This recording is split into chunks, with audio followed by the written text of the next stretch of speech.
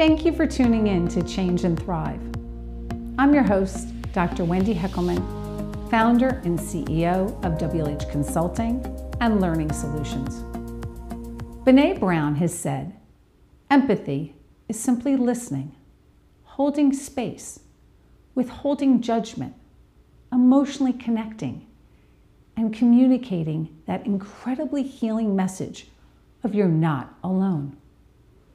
I want to take the time today to share with you 4 key steps to engage more empathetically with others to build deeper understanding. 1. Understand the current situation. With understanding someone else's current situation, the intent is to identify that person's biggest challenge or most immediate need.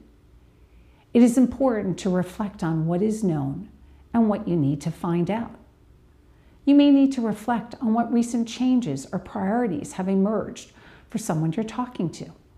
Or you may need to reflect on what behaviors a person has been displaying or is currently displaying. 2nd, seek their perspective. Seeking perspective can be difficult, especially if someone's perspective or patterns of thinking is different than yours.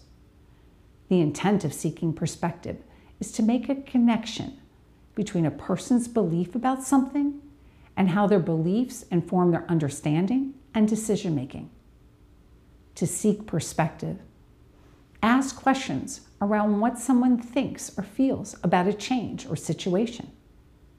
Pause and listen to what they are and are not saying, and acknowledge what you heard by restating their feelings and situation back to them. 3. Ask for feedback.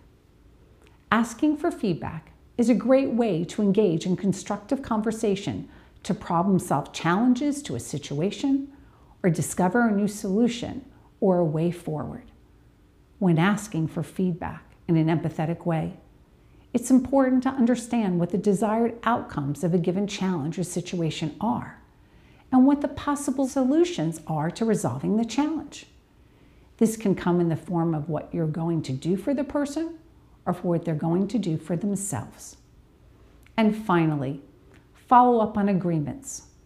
One of the most critical elements of engaging empathetically with others is to follow up on conversations and agreements. Doing this builds trust and credibility by doing what you say you're going to do, and it serves as a form of accountability. It also lets others involved know that they have your support and that you are invested in a better way forward. As we move forward in a complex working environment, it is going to be important to understand how you create space for people to show up.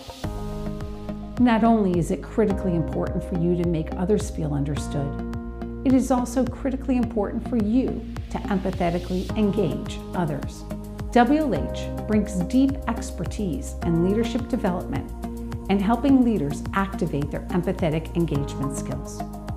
Visit WLHconsulting.com today to learn more about our services designed to help you change and thrive. Have a wonderful rest of your day, and I'm Dr. Wendy Heckelman, and I will see you next week.